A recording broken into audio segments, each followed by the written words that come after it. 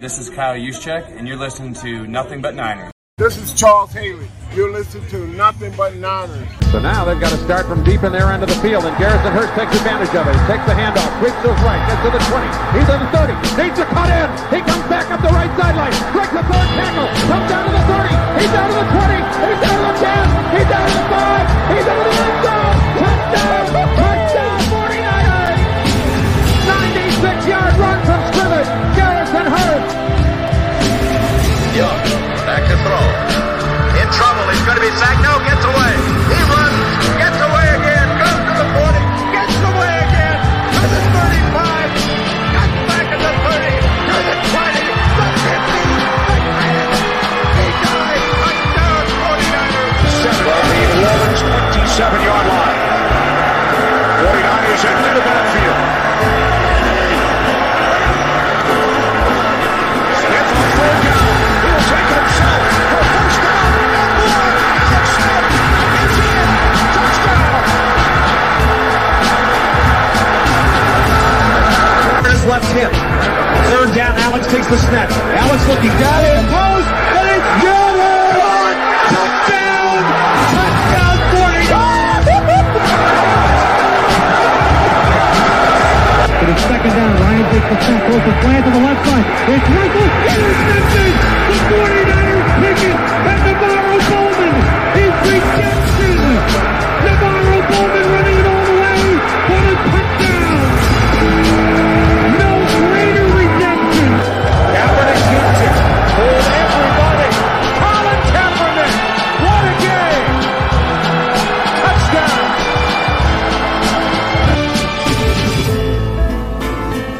Yeah.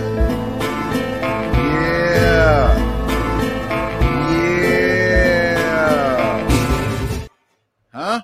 Click, click, boom. What's going on, faithfuls? The Nothing But Niners crew is back, and we're here to bring you guys another fun-filled show sponsored by our guys over at mybookie.ag. Guys, head over to mybookie.ag. Use promo code NBN. That stands for Nothing But Niners, okay? So listen, guys.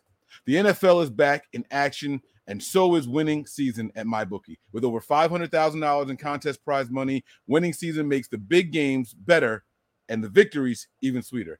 Head over to mybookie.ag and choose from a variety of boosts, contests, and promotions up for grabs, highlighted by the crown jewel of winning season, the famed MyBookie Super Contest. It only costs $10 to enter. You pick 5 games against the spread each week, just 5, okay? And that earns you 1 point for each one you get correct. Each point you get correct, you're closer to the grand prize. Now, if you missed out on week 1, don't worry about it. It is okay. Head on over to mybookie.ag because just one good week of picks and you're right back in it, okay? In order to get you started, make your first deposit over at mybookie.ag. Use promo code NBN. You see it right there. Use promo code NBN, and they will match your first initial deposit. They will double your deposit. I repeat, they will double your deposit up to $1,000. You guys looking for free money? That is the place to go. Head over to mybookie.ag and get yours today.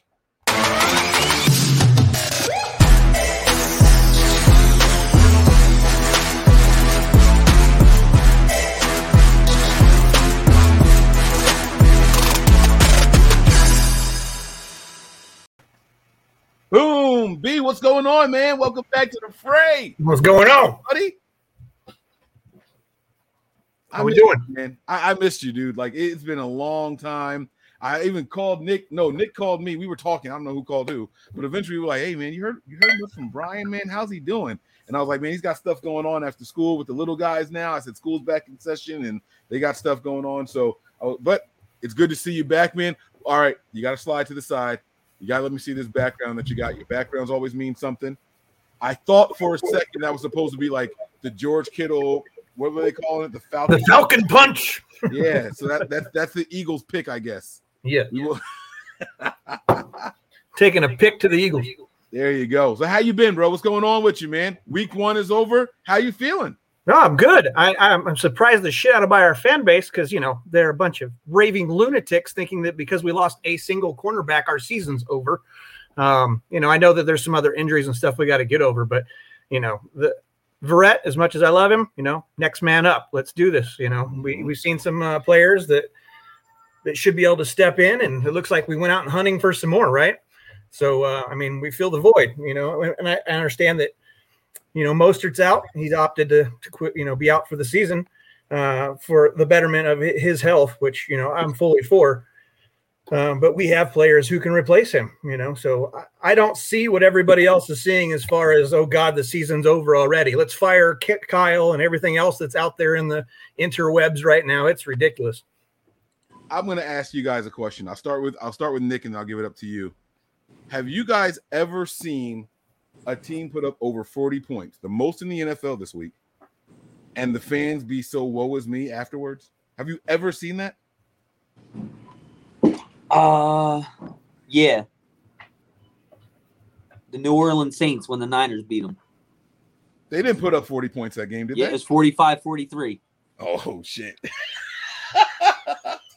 And I seen that in person as we were marching down Bourbon Street. Okay. All right, so that's fair. I guess so. Like, you go toe-to-toe. But see, with them, it was different because they had the lead. They had 4th and 2. That game was in the bag. It was theirs. Yep. I don't know if this is the same. I'll tell you, Brian, let me get your answer first before I say anything else. Ask me a question again. Sorry. Just, have you ever seen a team put up over 40 points and get the win, and the crowd, the fans, be so woe is me? No, I have never seen that. Yeah. And it maybe happens in other fan bases, but I don't pay attention to other fan bases. So, it's like, it's really irritating. You guys can speak to that because I vented today about that very thing. The fans are losing their damn minds over stuff that, you would have been pissed off if we didn't pull our starters. He pulls the starters. You're pissed off that he did pull the starters because they're creeping back in. Now people are calling for Kyle's job. And I'm just like, dude's not going anywhere for at least 3 years. So you guys can forget about that idea, but you can't make everybody happy all the time. We know that, but there should be some, something in the fan base, the loyal, the faithful should be in there being like, you know what? We won. And yeah, they creep back in, but we creep back in when we were subbing out our guys who were not starters. Right. So the season is nowhere near over. This is only the beginning, and the Eagles are next on the chopping block. Yes, sir. Yes, sir. I agree with you heavily, man. We have a contribution here from Freddie Gonzalez. It looks like it's to both of you guys. Brian, Nick, you guys going to be section 407 versus Green Bay? That's next week. Not this week, but next week. Yes. That's what they told me. 407, row 5. 1 and 2, I think it is, or 5 and 6. 1 and 2. 1 and 2. Oh, right on the edge. You don't have to step over 17 pairs of legs to get to the potty. That's great. Yeah. That is awesome. All right, so that's good. And I'm not on the front row where Nick could accidentally throw me off the damn balcony when he gets all excited and crazy. Let's go. Stand up. That's all you hear from Nick. Let's go. Let's go. All right. Where were you going to go? We're going to victory lane, baby. I could not think of a time that a team put up that many points and then had a negative reaction.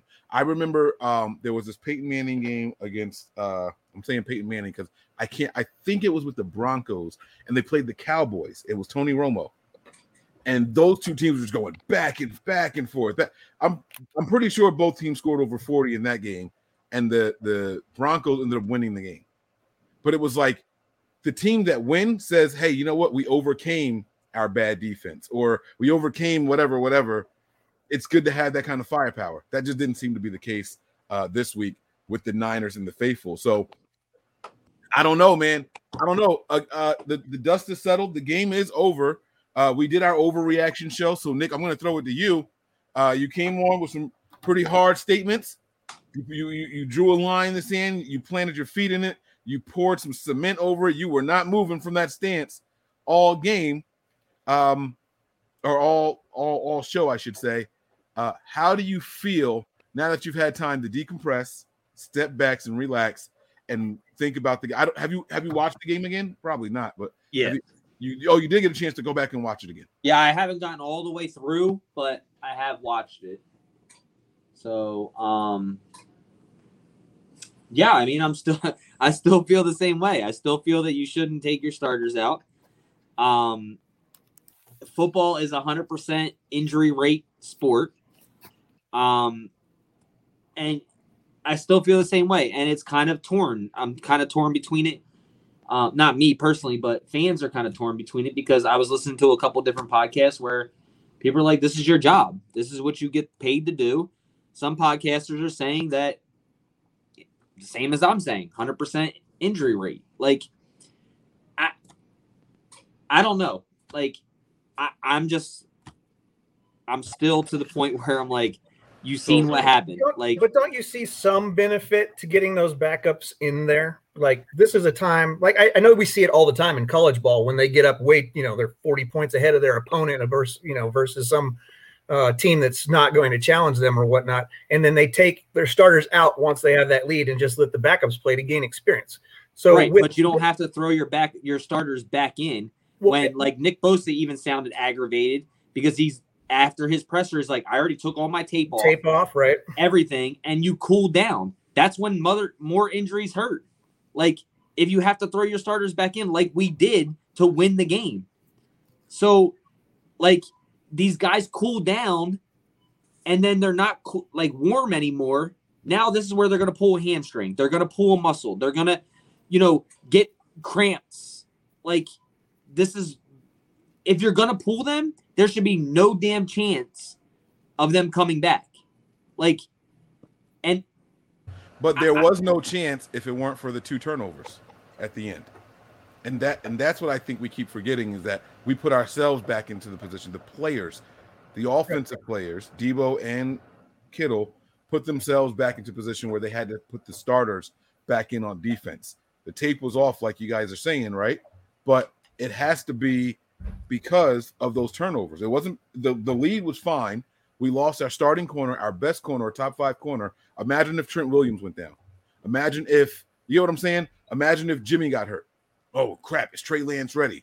Imagine if Ayuk, who people are complaining about not getting enough, what if he pulled his hammy? Because we had to really try to come back, and we you know what I'm saying? So without those turnovers, I don't think you see any of that happening. I really don't think you see any of that happening. Oh, he showed up. Yeah, he's there. Oh, what up, Don? Good for him. He's in here. Wow. I love it. Don Burr. I love it. Way to stand your ground, homie. Way to stand your ground. Is he typing out apologies to everybody that he cursed out and stuff, or what's he doing? I don't know. Everybody should just I want to know at what point in the game did he actually turn off the television? Like, at what point in the game did he say, I can't believe this is happening? At what point in the game was he most disappointed in his team that he was so certain to win? Was it after he said, because he said we were only going to put up like 17 points, right? Right. No, I think it was going to be like 35-18 or something. Yeah, I think he worked his way up to the 20s by the time the game got here, right? But when we had that in the first half, did he say, all right, enough of this? Like, this ain't it. I want to know when he tapped out.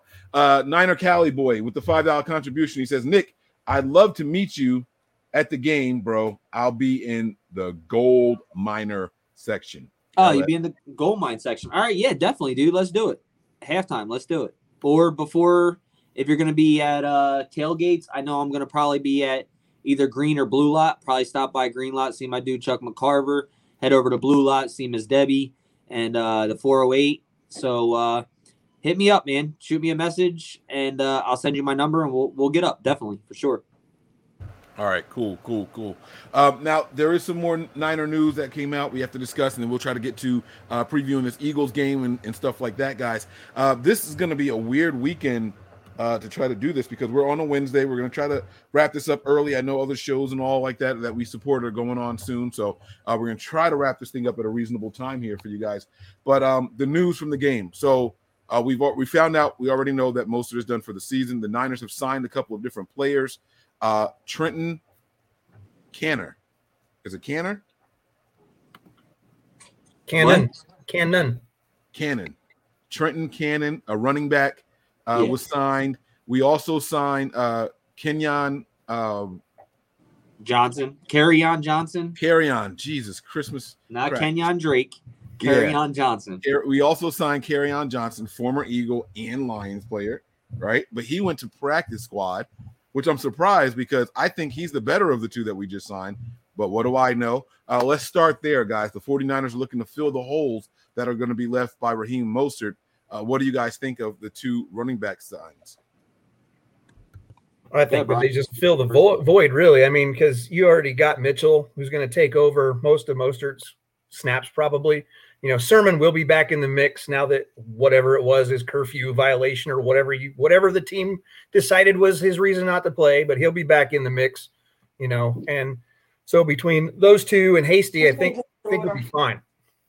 I think that those other players they're bringing in because they know Mostert's not coming back. Jeff Wilson's not going to be available until like week 8 or 9 maybe, or sometime in late November.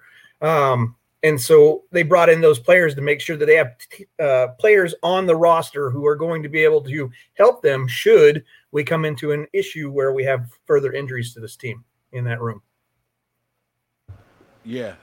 The other thing that I was going to say was, you know, I want to read this contribution here from Don Berg. It says, Detroit versus everybody. Y'all was worried. Facts. And I will tell you with my hand on a stack of Bibles, and yes, I am Christian. I was never worried. If you guys go back and watch our defensive breakdown of how we thought this game was going to go, this is exactly what I said was going to happen, even down to me. Stop it. Captain Savaho over here. My dog, man. Sorry. Even down to me saying that Tart and Verrett should be benched in the second half because they're injury prone. Those were my words. I said we're going to jump out to a big lead. We're going to get to halftime with a dominant lead. We're going to start pulling the reins back a little bit, and we can put in the backups to get some valuable reps. And I named Hufanga, Lenore, and Thomas by name. Those guys can get in there, get some reps. This game went exactly how I predicted. Never once thought that this game was going to go in a different way. That's why I had problems with people saying the blowout the way it was. I said, we'll put up a lot of points, but they're going to come back in it. And it's just a logical thing because we have been following Kyle Shanahan for long enough.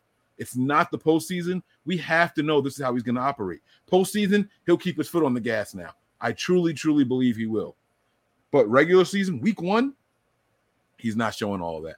Right. Miss Debbie chimes in. She says, I'll be in the green lot 1 at pole 20, Nick. So I'll make sure that we get that message to Nick when he gets back. He's getting a woman her meat. Get her meat. Get her meat. Get her. I shouldn't have said that, Ryan. I'm sorry. All right, my bad. My bad, bro. Were you ever worried, honestly, during this game? Honestly, when it was about, 3 minutes left in the game, like I'm sitting on the edge of the couch and my heart's beating faster than it was earlier, So, yeah, that tells me that physiologically I was concerned. Not at 3 minutes. We were still up 2 or 3 scores. But no, like whenever Kittle muffed the onside kick, whatever the minute mark was at that. Gotcha. And I saw that and I was like, oh, here we go, and so they came back and I was like, okay, not a big deal. And then, turnover, whatever. It's just like. Which happened first, the Kittle thing or the Debo thing? I think it was the Kittle thing, right? I thought it was Kittle. I could be wrong, but. Yeah, I think it was the Kittle thing. And that's what – so one of the questions that they asked on the Overreaction show was, which one worried you more? And I said the special teams play because that's where momentum changes. Right. You have a unit that is a mixture of your offensive and defensive players. Now they're all fired up. Now everyone's out there willing to make a play, as opposed to if it's an interception or whatever, that's kind of a ISO. You know what I mean? That's one side of the ball, one guy. The secondary maybe might get a little hype with them. But special teams, I just felt like it was a little bit more. But I still wasn't nervous because of how big the lead was. But then you see them go out and do what they do, and then Debo, and then I'm like, oh, okay.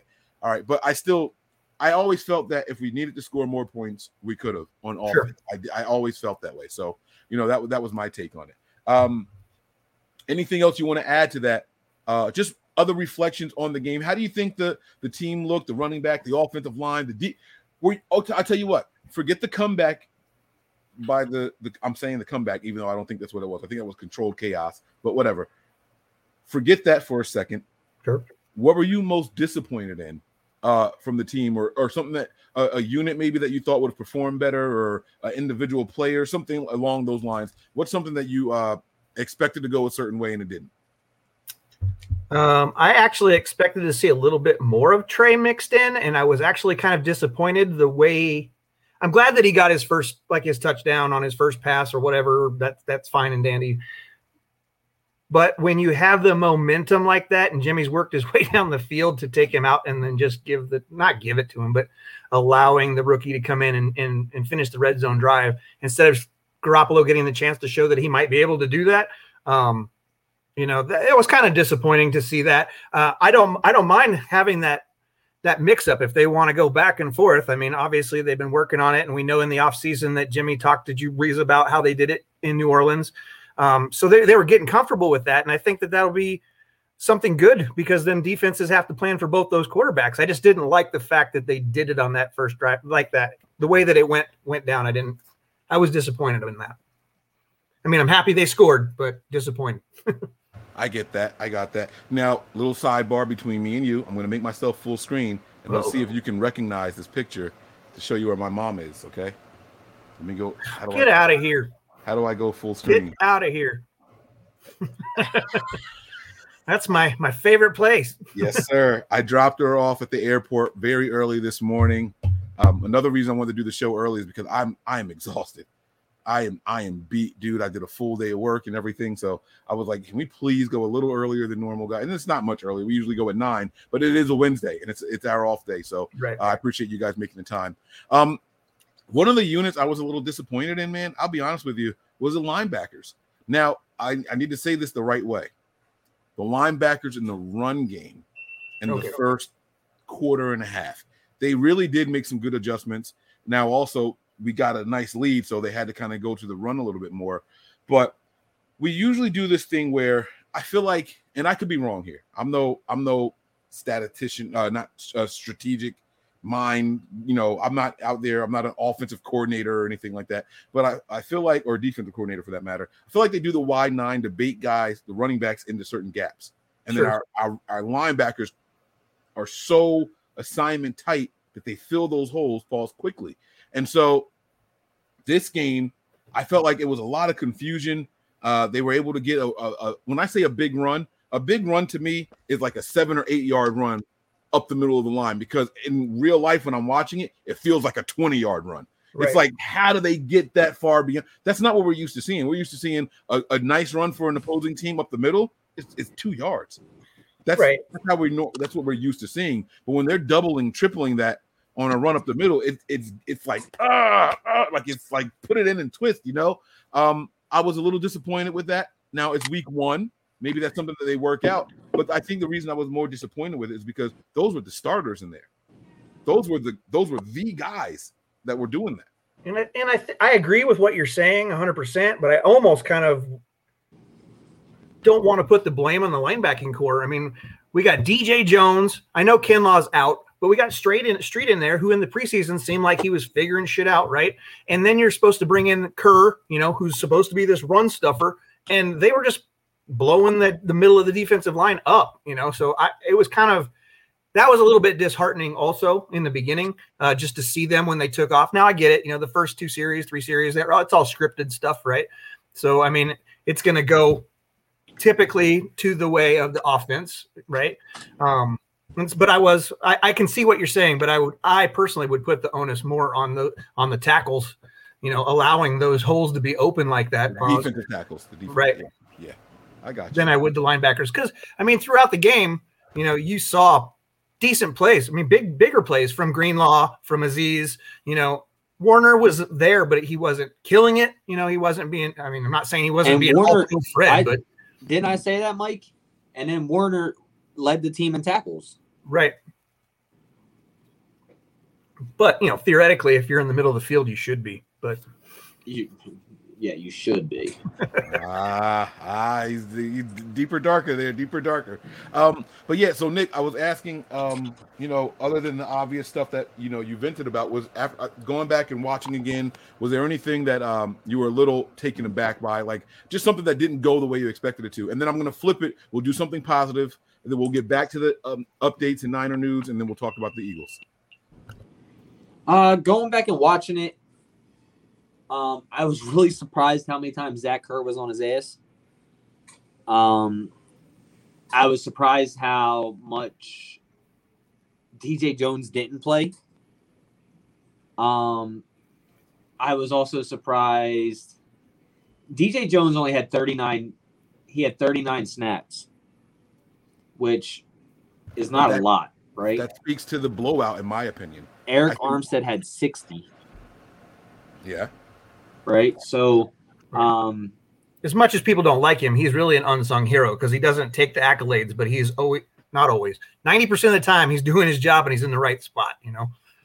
But this is where it got weird for me with DJ Jones, right? Because D Ford had 30 snaps and DJ Jones only had 39. So you see you're getting gashed. And I understand it goes to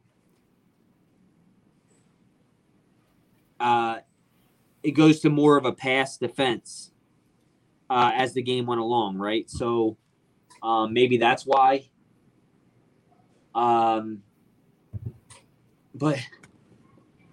I mean, Dre Greenlaw 37, but he got hurt. But those were two big things. Diamador Lenore, there were a couple balls that if Jared Goff. I had to think about that. Jared Goff would have. It's weird to see him in that Lions uniform. Yeah, if Jared Goff would have seen that side, he would have completed some passes on Diamador's side. I mean, he threw one and it was just a bad throw. Where he was beat. He was beat on that one. Yeah, right. That definitely would have been a catch. But there was like one or two more where he was definitely beat. Jared Goff just didn't have time to see him, and that's where the pass rush comes in, right? He didn't get a chance to look over there. Azeez Al-Shaair. Some positives. You moving to the positives now? Oh, you want me to do negatives still? Oh no, well, you said Azeez. I thought you were moving to the positives. No. I'm saying, were we just doing negatives? I didn't hear you just say that. So we got. Oh God. All right, go ahead. Yeah, no, this is a negative right here. Trade Ayuk for a cornerback. No. That's about as negative as it gets. That's about as negative as you could possibly get. That is such a bad take. I have to find out which podcaster or beat writer started this on Twitter or on their show, and why so many people are running with this. This is a terrible, terrible take. You guys should be happy. I'm going to say this one time. I just said this on my Spaces. You guys should be happy that Kyle Shanahan is saying the things that he says about the players to put fire under their ass. And you should also be happy that no matter where you're drafted, if you're not doing your job and somebody else is doing it better, you have the about team in your mind and you're going with the guy that's playing better right now. So it doesn't matter where you're drafted. Stop coddling. We talk about Kyle Shanahan coddling players, but you as fans are coddling players. So stop. If the kid is doing so, we don't know what's going on behind closed doors. We don't know if he's putting in the work. We don't know how he's doing at practice. We're not there seeing it with our physical eyes. I have enough trust in Kyle Shanahan that this isn't the first time he's gotten on receivers' asses. He's gotten on Dante Pettis. He's gotten on Deebo Samuel. He's getting on Brandon Ayuk. He's gotten on Raheem Mostert. He's gotten on Tevin Coleman. He's even gotten on Jalen Hurd, who's never played in a real game. Right. Do you think that comes from the fact that he is a non-NFL drafted wide receiver in college that just couldn't make it because of his talent, and he sees these talented kids that just don't other thing is follow the rules or work hard? Like Danny Terry just said, maybe he's dropping a lot of balls. He was dropping a lot in preseason. Yeah. He just dropped one in practice today in just the coach throwing to him. So if Trent Sherfield came in here, he took the playbook and he studied every single position, and he put his ass to work, had his wife helping him, staying up till 2-3 in the morning, getting those things. But you should be praising Kyle Shanahan for what he's doing right now, because what he's doing is trying to make this team better and put the positions and the players in position to win. If Brandon Ayuk's not doing what he's supposed to be doing, just because he's a first-round pick doesn't mean shit. So stop coddling players. We all yell at Kyle Shanahan. Finally. Just because you're a first-round pick doesn't mean we're going to force feed you. And really, Niner? Get it. Get your toy. Now get off my chair. Good boy. Get off my channel, Niner. But yeah, no, just because you're a first round pick doesn't mean that you have to stay in there and we're going to force feed you the ball if you're not ready, whether it be through injury, whether it be through practice habits or whatever. You're absolutely right, Nick. You're 100% right there. I just don't understand why all these fans want Kyle Shanahan to coddle people. You should be happy with what he's doing. Mm-hmm. And I can't emphasize this enough. This is his first game coming from a real offseason. Yeah, He's never had that before. We don't even know how his body is reacting to what a real full offseason in the NFL is like. Right. And keep in mind, he's nursing a hamstring. Kyle even said, there's nothing wrong. You know, I like him and I like Sherfield. You know, and this was what my biggest takeaway was with this. Everyone's saying Sherfield's better now, right? That's not what that means at all. That's not what that means at all. Everyone was killing Kendrick Bourne. We need a better wide receiver 3. We need a better wide receiver 3, right? We go and we find one in Sherfield, and now they're saying he's wide receiver number 1. He's the best guy on the field. Let's trade some of the other guys now. What? Are y'all listening to yourselves? This guy has had 4 receptions as a 49er. One being an 80-yard touchdown in a preseason game against backups. One being a whip route that was a 2-yard touchdown. And one being like an 8-yard catch. Like, he's not better than Ayuk, but we don't know what's going on behind scenes. And maybe Trent Sherfield is just wanting it more right now and putting in the harder work to gain that position, whether he's 3 or not. It just boggles my mind, man. Like you said, Mike, I asked Crocker this the other day. Did Brandon Ayuk get complacent? And what I meant by that was, did he get complacent because there was no offseason last year? He didn't really have a rookie season, as in offseason. He jumped right in. He got pushed into play in the playbook because of injuries. And now he's like, well, I had a 700-yard receiving year last year. They're not going to replace me. I don't need to, didn't put in the work that he should have this offseason, or is not putting it in at camp, and he's complacent because he's a first-round pick. And Kyle Shanahan's letting him know, just like he says and John Lynch says, whenever we have a chance to get better, we're going to do that. And Kyle Shanahan said about Trey Lance and Jimmy Garoppolo, I'm going to put the best person on the field to win, who helps us win games. And that's what Kyle Shanahan's doing right now. Absolutely. Now let's flip to some positives, because I want to start here.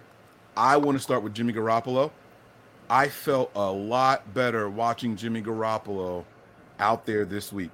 I don't know the last time I felt as good of a Jimmy Garoppolo performance as I did there.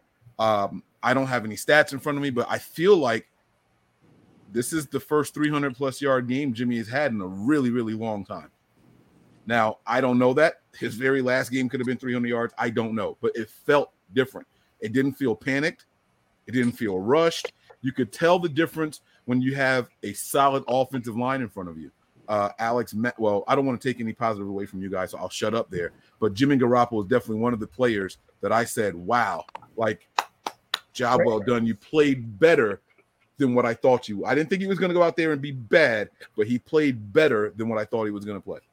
Right. And I think a part of that is just because it's been so long since we've actually seen him on the field directing the game, managing the game. So I think that I agree. A lot of people are probably have that same thought process that, he was much better than expected. To me, he was exactly what I expected. And that's, I believe, is probably about as good as you're going to get from Jimmy. And if that's good enough to take us all the way to the end, then great. If not, then sprinkling Trey in is going to do it, put it over the top. That's just my take. That's been my take since before the draft. You guys know that. Yes, sir. Yes, sir. Callie Young with the contribution. We appreciate you, man. He says, Sherfield isn't better than Ayuk, but he's better than Kendrick Bourne. And maybe he is. I don't think you have to sit and watch a full season to say whether or not someone is better than another person. I think he's more physically gifted, that's for sure. And so, I don't have a problem with that statement at all. A lot of times people wait for it to be finished. They wait for the dust to settle and then try to compare seasons and stats, but that's not always indicative of how a player is better or worse than someone else. You know what I mean? I always use GOATs as examples, I always use the Calvin Johnson versus Jerry Rice, right? Jerry Rice is a far better receiver statistically and all that, but who's the more gifted guy? It was Calvin Johnson. Bigger, faster, stronger, da-da-da-da-da-da-da. But Jerry Rice was just a better all-around player. It's more than just being big and fast and strong. So, you got to take it with what it is. Stop it. So I'm yelling at my dog. Let me tell you guys a quick side story, right?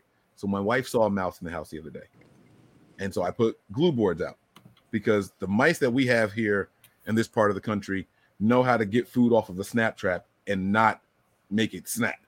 So I put glue boards out, but my dog has the biggest sympathy bone in his body. It must be attached in his spine somewhere because he tries to get the mice off of the glue board. Did he lick another one off? Yo, he didn't get this one off, but he heard it like, I guess, squeaking or whatever, and he's digging the glue board from behind the boxes where I had to like push back, and now like he'll walk to it and start sniffing, and he'll look at me like, is he looking at me? And I'm like, no, leave it alone. So he's trying to save another one again. I don't know what this dog's problem is. He's kind to everybody, man, but it is what it is. Got any other positives from the game? And then we'll keep this thing moving here. Yeah, I mean, I'm just going to touch on the Jimmy Garoppolo thing right now. Jimmy Garoppolo played his best game since 2019. And I'm going to give you what game it was. The New Orleans Saints game. And guess what that was? The last game that Weston Richburg played in. The last game that Weston Richburg played in was the New Orleans Saints game. He got hurt in the third quarter. And Jimmy Garoppolo was never the same after that.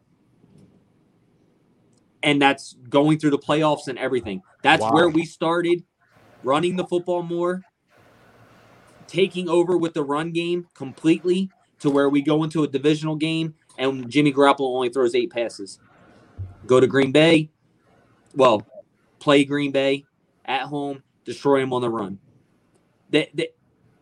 This is 100% taking a lot of pressure off of Jimmy Garoppolo with an experienced center who can recognize and notice protections and call out the mic. And I was just on a Spaces and somebody said, did you hear the Cam Newton interview where he says 30 out of 32 quarterbacks in the NFL don't call out who the mic is? It's the center that does.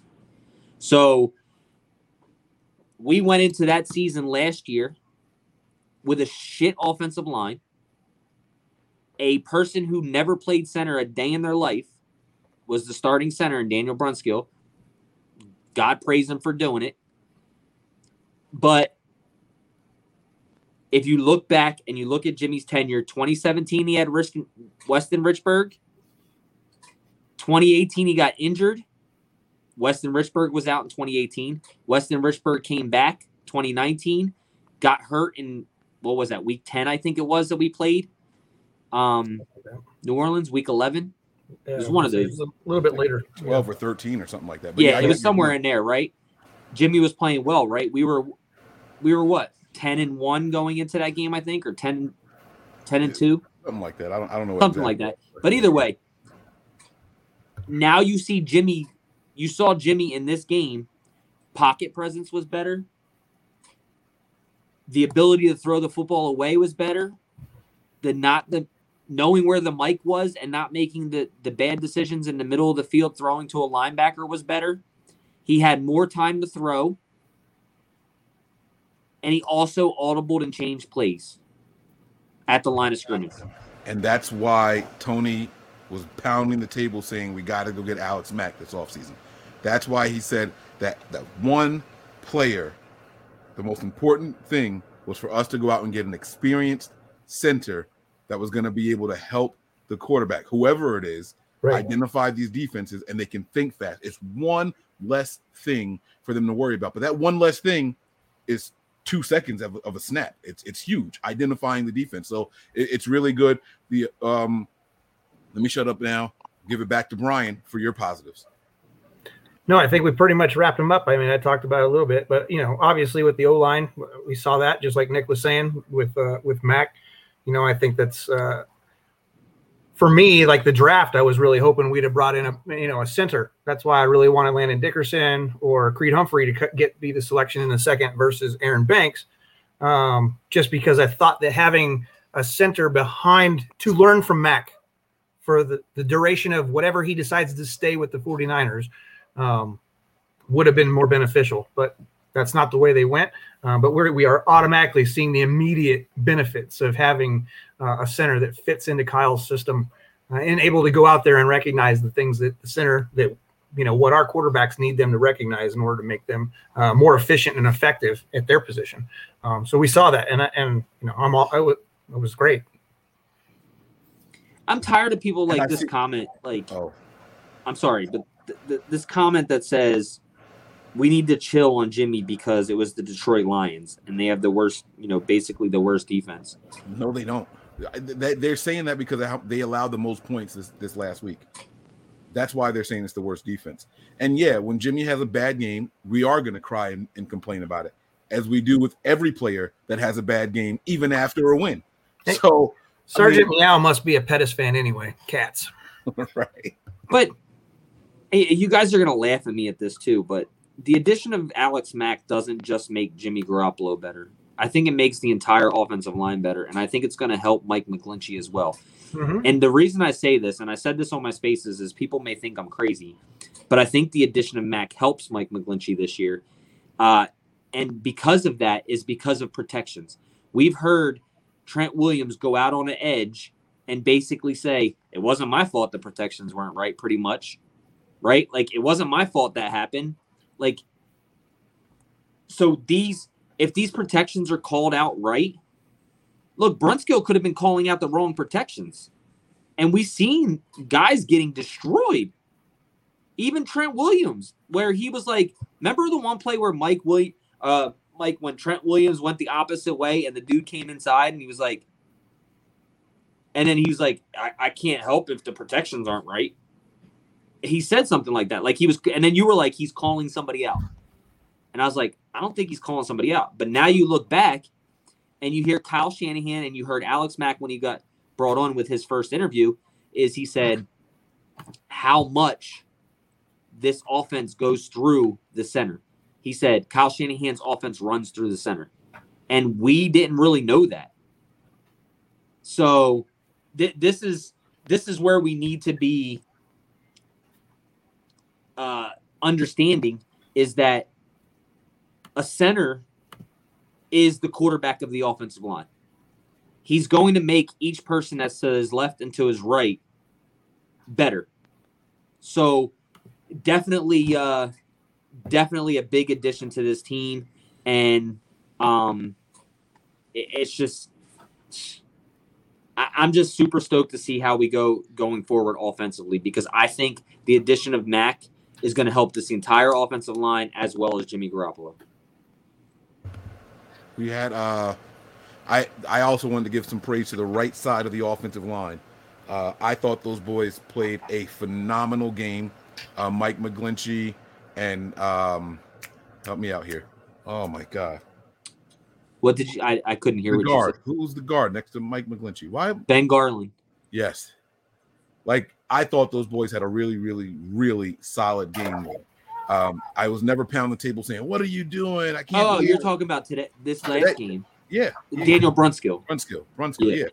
Like I thought they had. That's what we said, isn't it? Oh no, I said Garland. I thought you were talking about before. Yeah. No. Brunskill. Like, these guys looked good out there. I was very, very happy with them.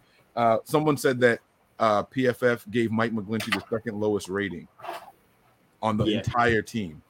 What? All right, it's cool. So this right here, obviously the three of us don't know, and everybody in the chat doesn't know, but Kyle has made the decision that Jimmy gives this team the best chance to win now. There's no reason to throw it away, and I'm not saying that Trey can't be great. I'm just saying there's no reason to just throw Jimmy away so that you can put in number 3 and we end the season 8-9. This goes back to what we all said. Well, Brian, I know for sure you were on it. We talked about it a lot during the offseason after we traded up. We talked about it more after they selected the guy. We said that he won't get in until he's ready. That's it. It's that simple. Exactly. I know it sounds like coded BS and you're tiptoeing around the issue. It's not a tiptoe at all. He won't play until he's ready. Period. And finish. Sorry. No, period. That was it. I'm done. This right here needs to stop. That man needs to go take care of what's going on with him. He will be back to football when he's ready to be back to football. And right now we've already got 2 cornerbacks. So unless you're going to move him to safety, there's no reason to bring Sherm back right now. From my opinion, I don't want to bring him back ever. So you guys know my take on that. I think he should have been gone 2 years ago because he definitely lost a step. But it is what it is. You see a lot of news out there, a lot of media, social media, a lot of grants out there, saying that they should do things like that. And it's not going to be beneficial to him to jump back into the game right now. I think he's got some stuff he needs to take care of. And Yes, sir. I agree. All right. So let's go over the injury update that we got from head coach Kyle Shanahan today. A couple of players missed practice today. We can go with, do we want to do that? I thought we had one that said injuries, but we'll stick with this one for now. Let's see if I can find one that says injuries in particular. But we have, let's start with the corner position. Mosley is missing another game, another practice due to his knee. And so what are we doing, guys? What I didn't see the report of who started at corner today. I don't know if it was revealed. I did. Who was it? I didn't see it at practice, but I saw a mention of who was going to be the starting cornerback for this week. Already? Yeah. Who? Lenore.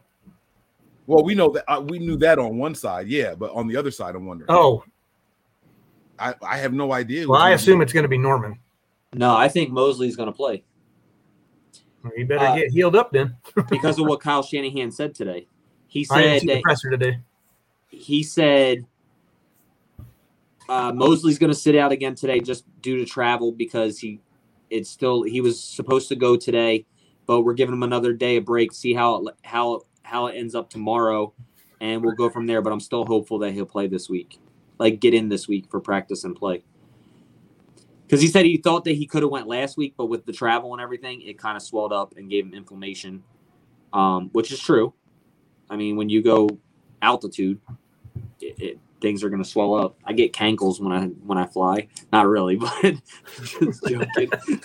But no, I think Mosley has a really good chance to play, and I think Kyle Shanahan's going to keep it quiet all the way till the end. Yeah. So we'll see what happens. I don't know. He is obviously not showing his hand about who's starting where. Right. He's been doing that since forever. So we're going to have to see what happens there. Another big injury, another player not practicing again is Javon Kinlaw. Someone who I think no, I know what you're doing. Another guy that the Niners are clearly going to need in the run game in the middle of the field. Kinlaw next to DJ Jones will really, really help the running up the middle. What are your guys' thoughts on that? Are you guys getting concerned, or do you think that this is just regular maintenance and he'll be in there eventually? I think that he'll be in there eventually. think about the size of that man, right? In order for your body to be able to carry the weight that he does, you're going to need some days, and if he's recovering from an injury, it might take him a little longer than someone else on the team. I'm not overly concerned. I think that he will be back. I don't know if it'll be this week, but I don't think it's going to be a long, we're not going to see, half the season without him. I think he'll be back week 3 probably. Okay. Nick, your thoughts? I don't think you rush Kinlaw back right now, to be honest with you. I think week 3 through 5 is going to be really important. You have 2 divisional games in there and an NFC competitor. I don't care what Green Bay did the first week. It's the first week. I'm still not counting Green Bay out because there's a lot of shit that happens the first week of football. Javon Kinlaw is a very important piece to this defense. And I I understand that the Eagles are going to give us some trouble, but we wouldn't be rushing him right now if Jason Barrett didn't get hurt. The same thing with Mosley, right? Guys, we also have to have faith. Look, Deommodore Lenoir is out there. Even if you get a Josh Norman at 60%, he's better than a Brian Allen. So, Everybody, like Nick, you could play better than Brian Allen. Come on, man. Nah, I definitely can't play corner well. Shit, I don't know. That's what I'm saying. But I think that they can change things up with if Javon doesn't play this week. I look, Mike, I told you before, I'm worried about Javon Kinlaw and this knee. I'm really worried about it. Not just for now, but for his future as well. I just don't. We've heard this before with Kyle Shanahan saying about D Ford's knee, and then it became a back and everything else. So I'm worried about Javon Kinlaw, but I would think that you keep him out until at least week 3, week 4 if possible. So I don't know. Yeah, I agree. I think that his first contract, he's probably going to be, a 14, 15 game player every year, probably, just because he's a big man. But I think the longevity of his career is going to be in the tank. Like, he's going to be maybe a 2 contract guy just because he's a massive dude, and his body's not going to be able to handle the wear and tear of the NFL for 20 years or 15 years or even 10 years, I don't think. Somebody said Tom Compton is better than Brian Allen. Oh, he didn't see I put it up there. Yeah. Picture Perfect 49ers says, bros, what are your thoughts on Samson playing inside? We'll get to that in 1 second. We can leave the comment up there. Let's just run through the rest of these injuries with other players who did not practice and then those who were limited. Other players who did not practice was Dre Greenlaw. He has the groin injury. We also had Eric Armstead with the abductor. That's the thigh muscle. He did not practice. And then limited today were D Ford and Marcel Harris. Any of those injuries concern you, or anyone on that list you think may not be available on Sunday? I don't know. Dre Greenlaw, possibly. Eric Armstead, Kyle Shanahan said he doesn't think it's going to be something that keeps him out, but he's not 100% sure. But Dre Greenlaw and Marcel Harris, I'm worried about because we need another linebacker up. So you can't go in the game with Flanagan Foles because he's a Mike linebacker, right? So Flanagan Foles is Warner's backup. Who's going to play the Will? Is Aziz going to play the Will? Who are you going to put at Sam? There's no other linebackers on the roster, right? It's just Fred Warner, Dre Greenlaw, Marcel Harris, Aziz Al-Sayer. And you got Flanagan Bolton. They could elevate from the practice squad. Not that I would, but just saying that's another option that's there. But yeah, it's the 5 of them. That's all they've got. Right. So 2 of them out, and then you don't even have a guy that can play Will. I don't know if Aziz can play Will. Yeah, I think he can. I think they'll move him wherever they need him to go. I think he seems to be the switchblade linebacker right now, Aziz. So I'm not too worried about the linebacker. Right, and to be fair, I mean, not that I think that they would do it, but they could always pull, like Maiden back up. I mean, because they've had safeties that pull down and play that Will position as well, right?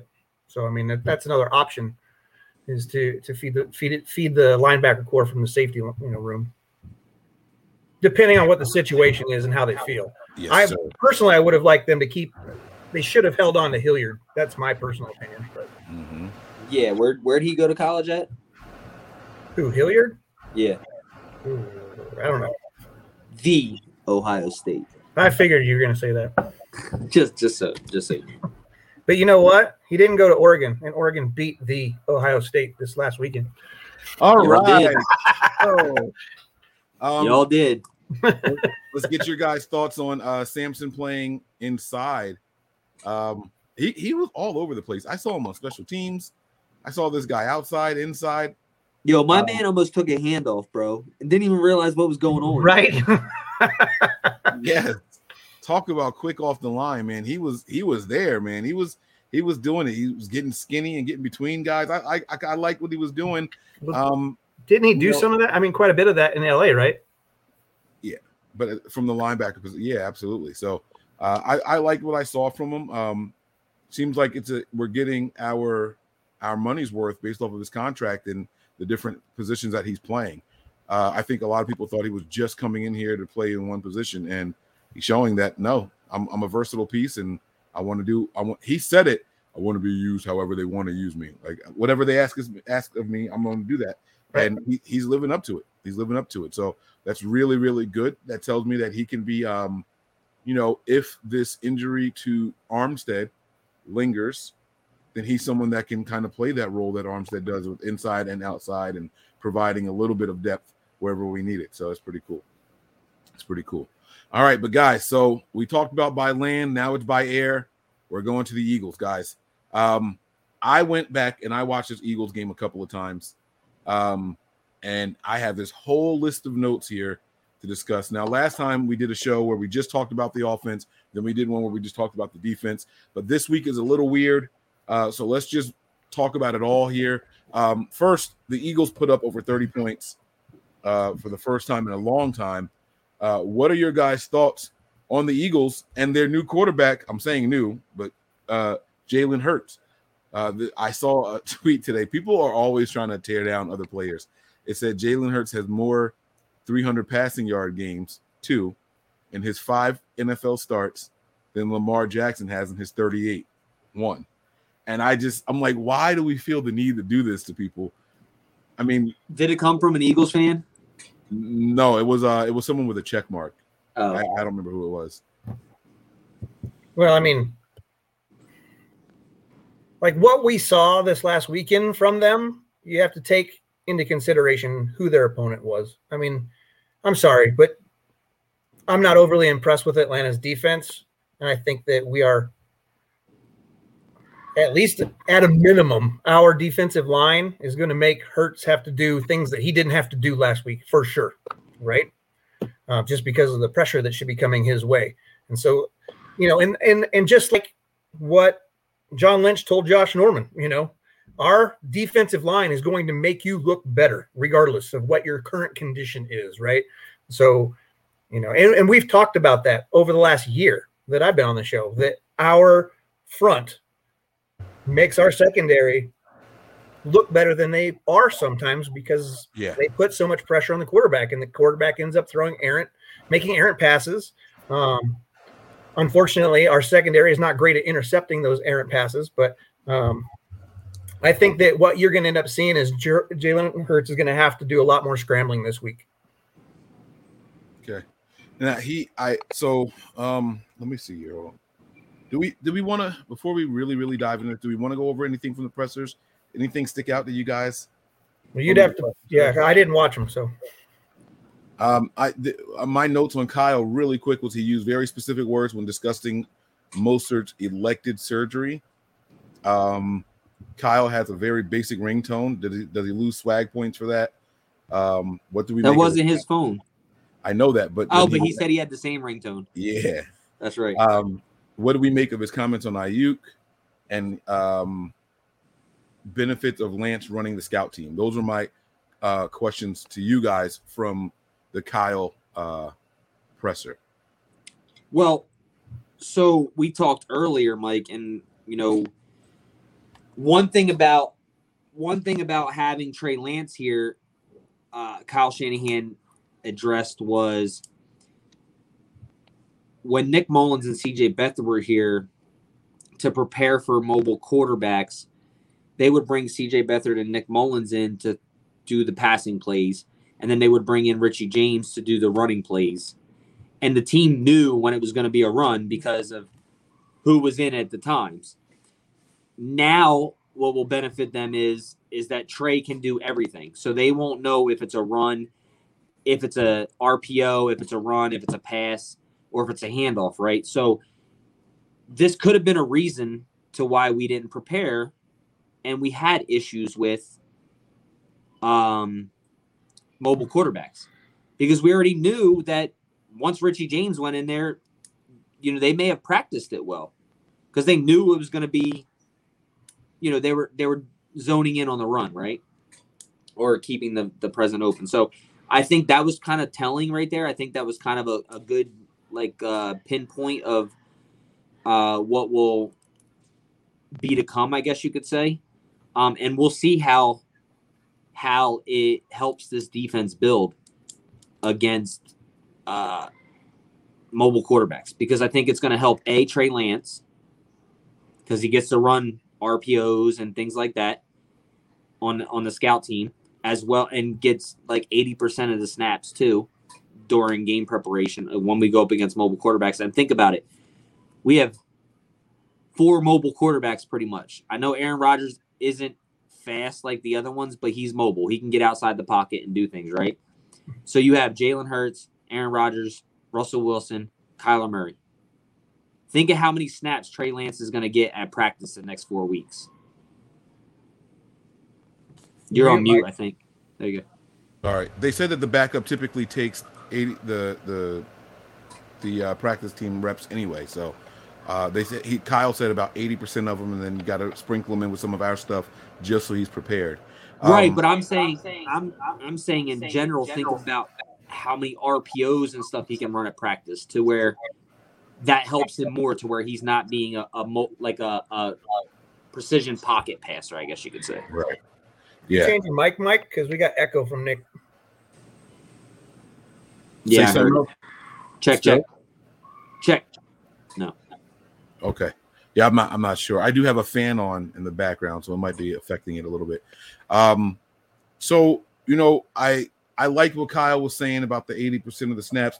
The thing that I like the most, though, is Kyle said that they'll take the card of what a play the Eagles ran, and he tries to call it as a play from his system as close as possible, like to one of our plays. So that way Trey is still getting the familiarity of what our playbook is. He doesn't have to worry about running what it is exactly that they're running, run our version of what that play is. And so he's just getting more and more into our book. I really like that. So that was one of the things that I liked a ton from Kyle Shanahan.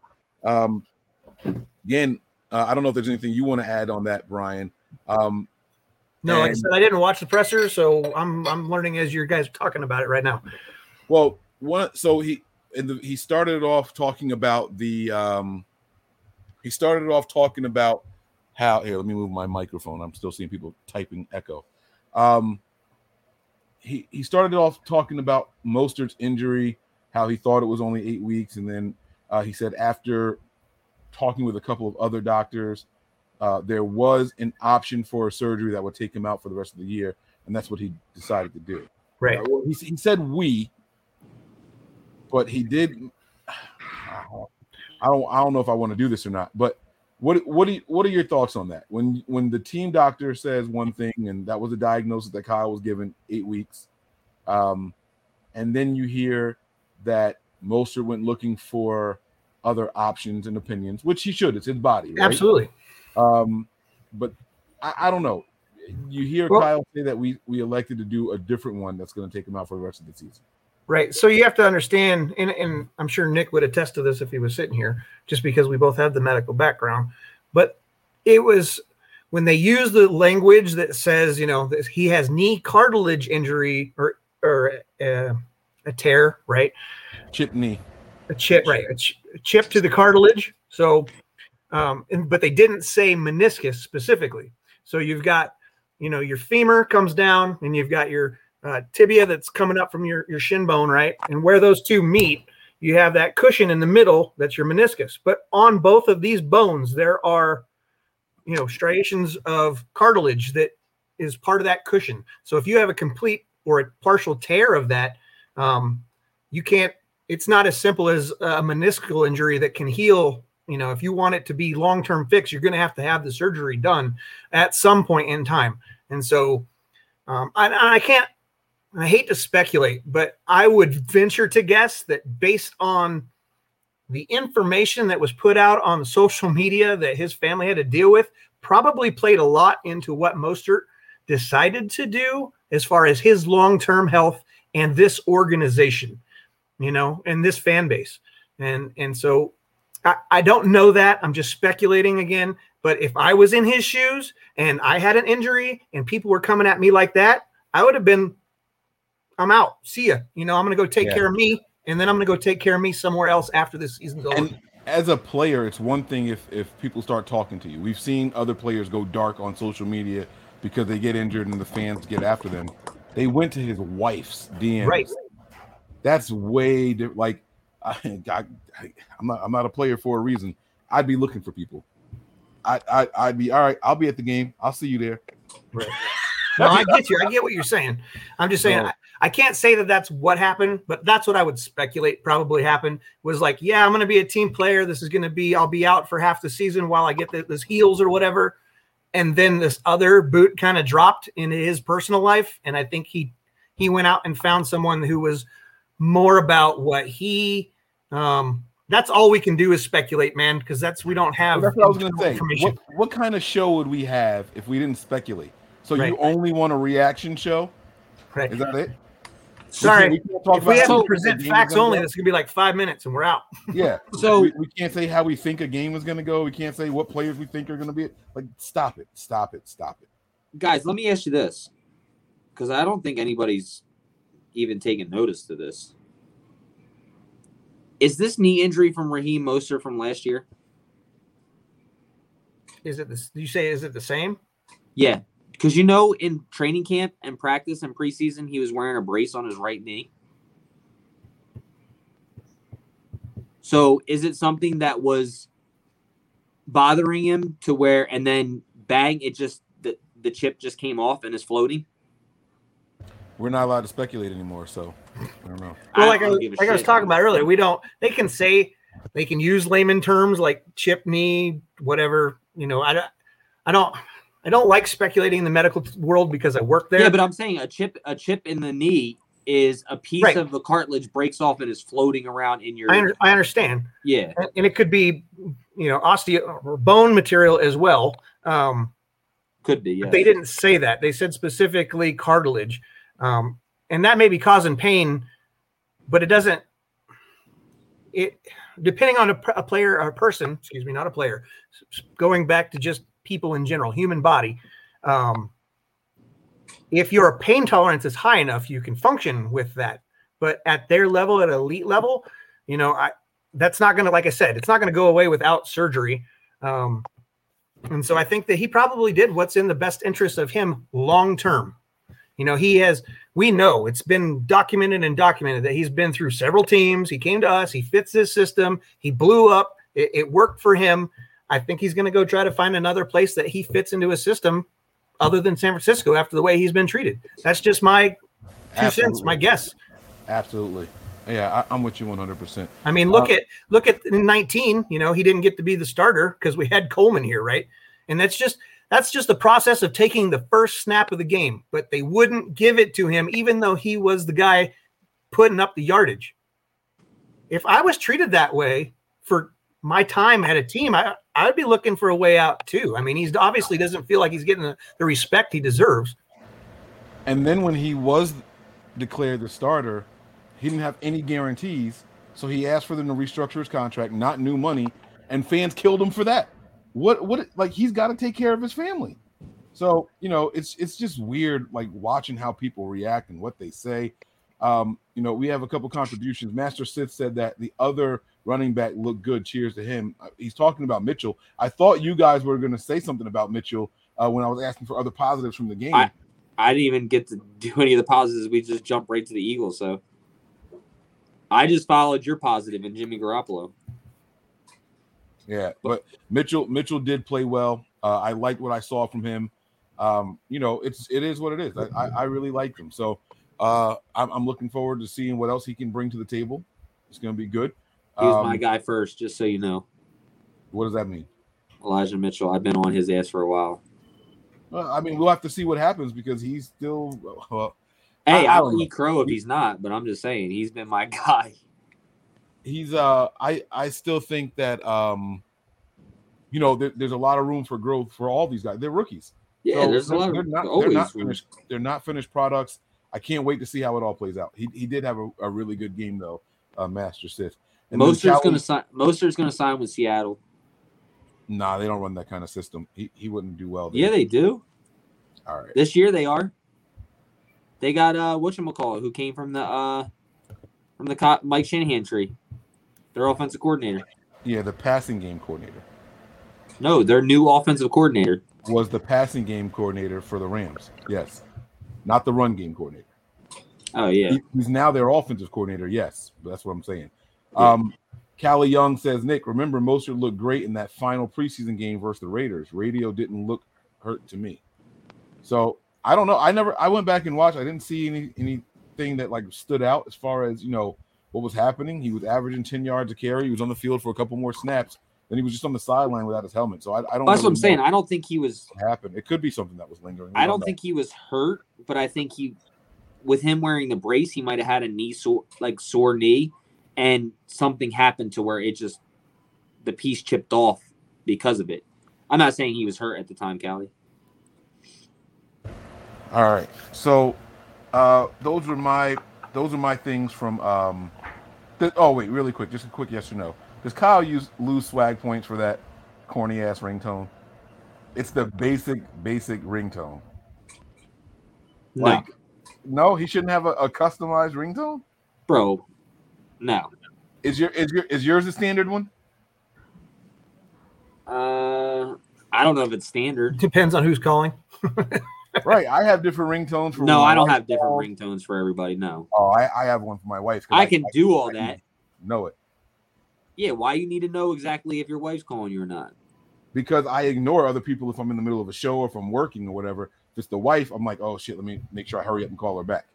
You know what I'm saying? Like I have a ringtone for my babysitter because it could be an emergency. Like I set mine up that way.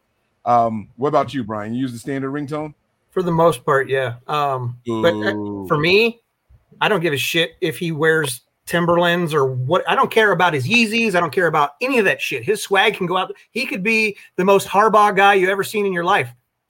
He's still going to be the coach of the 49ers, and I'm going to support him 100%. I don't care about all the other crap. Yeah, I do have different text tones, though. No, nobody really cares about it. Text tones. See, now that's different.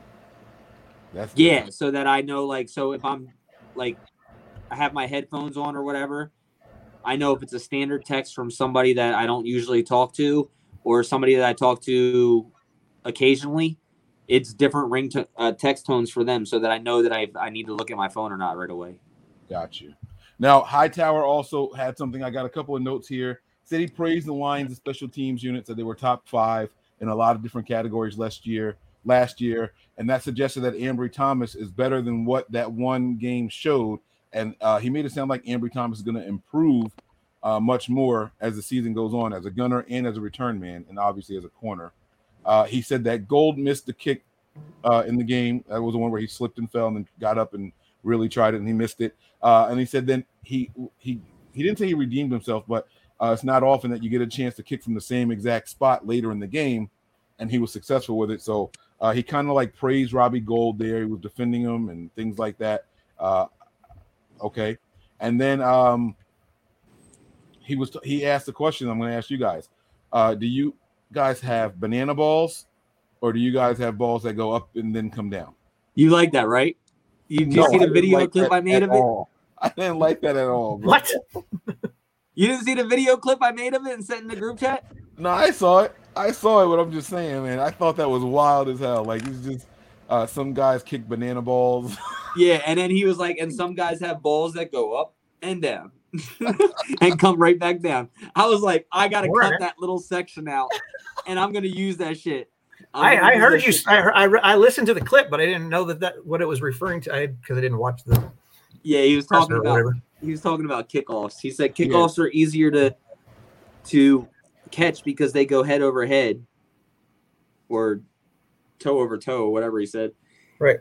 And then he was talking about punters. He's like, if you have a left foot punter, go left. If you have a right foot punter, go this way. Some kick banana balls and some kick balls that go straight up and some go. So is a banana ball like a hook or a slice? Is that what they're trying to say? It's a ball that so you got we've seen Robbie Gould do that. corner kicks. Yeah. So I just thought it was funny, him breaking it all down. Yeah, you got to play the clip on here. I don't have it. Oh, you mean the one that you put in the room? Yeah. Because I don't think people seen it. I think I still have that. Hold on. I sent it to your text though. Yeah, you sent it to the whole group or just me? No, here it is. I got it. Hold on. The whole group. Let me turn my volume up. Let's see if this does it. Music. Here we go. Let's see. See if you guys can hear this. Yeah, balls that go up and drop and fall down. Yeah, balls that go up and drop and come down. Oh, that man. shit was so funny. That's funny. That is funny. John B and Miss Debbie are right. These guys aren't just fantasy pieces for your team. They are humans and they have families and this is their way of living. You know what I'm saying? Imagine if like what we did at work got publicly scrutinized by thousands of people. Can you imagine that? I couldn't imagine. That would be nuts. I don't know how I would deal with that. So that's that. Those are my biggest takeaways from the pressers. I'm not going to get into Jimmy Garoppolo and Fred Warner. Unless you guys have a takeaway, and I don't think you guys do, we can start talking about these Eagles and try to run through this really quick. All right. So let me pull up my Eagles notes here. Sorry. So I watched the game a couple of times, and this is what I have here. Eagles on offense. Got to watch for rub routes. And I said that they run like pick plays, which are illegal, but rub routes aren't. So you kind of run across and interfere with the defender getting there. You know what I'm saying? All right, Big Matt, he's got a point there. Yeah, but Brian Allen has a family, but we didn't talk about death threats and right. We just told him he didn't need to be on the field anymore. Yeah, that's different. Like you can crack on somebody's play, but when you tell somebody that they need to go kill themselves, you message a wife and say they need to kill himself, like that's way out of line. Like, yeah, bro, yeah, Brian Allen was bad. Me out, if you don't remember, Brian Allen was bad, and Keller Witherspoon got killed for it. So Brian Allen's fine and his family. I mean, that's just Mike always got to bring up a Keller. Always got to, dude. He's 2 teams removed from us now. Stop. I'm defending the Brian Allen thing and that no one messed with his family. That's what I'm saying. I figured you were going to come in here with we're trading the Steelers to get Willow back. I got about 2 minutes. No, sir. So this was my little breakdown. I'll read to you guys what I have here. I'm just going to read them. I have offense, defense. Actually, I didn't realize I took this many notes as I did. I have offense. Got to watch for rub routes. Our rookie corners won't deal with this the best. Philly does this a lot. Wide receivers don't do well against contested catches. That's kind of common, right?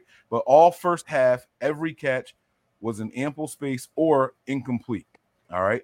The offense quickly resorts to pick plays and screens, rub routes. Running backs need the smallest of holes for an opportunity, especially Sanders.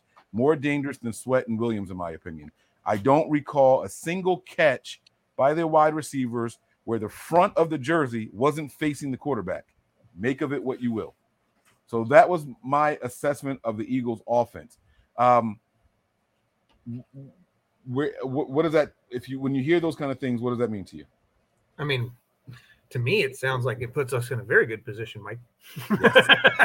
Yeah. I mean, I'm not trying to boost your ego or anything, but when you write something that sounds like that, where, they're making plays, but their plays aren't perfect, it's going to be much harder when you've got Bosa and Ford and Ebicom and whomever else they decide to send at your ass.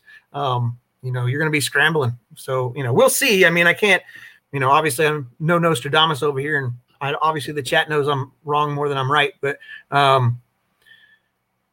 I foresee that this is going to be just another. I think that's going to end up being another lopsided game, but we'll see.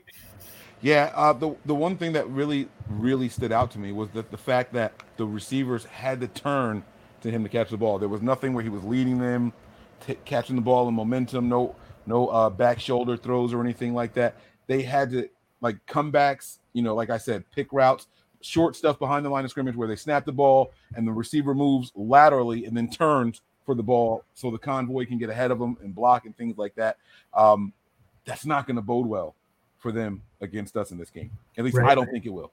I don't think it will. Now, if we're out there with Thomas and Lenore, maybe because they're rookies, they have to learn how to shed the blockers and get there. And I think that could present a little bit of a problem. But if we put some veterans in there, I think that's where a guy like Norman could help the Niners, or even Adontae Johnson could help the Niners. They kind of know how to get you know what I'm saying? They kind of know how to move off of those kind of pick plays and at least stay in position to at least slow them down if they don't make the tackle. Where I can see rookies getting frustrated and turning their backs and trying to run and create a new angle to the ball carrier.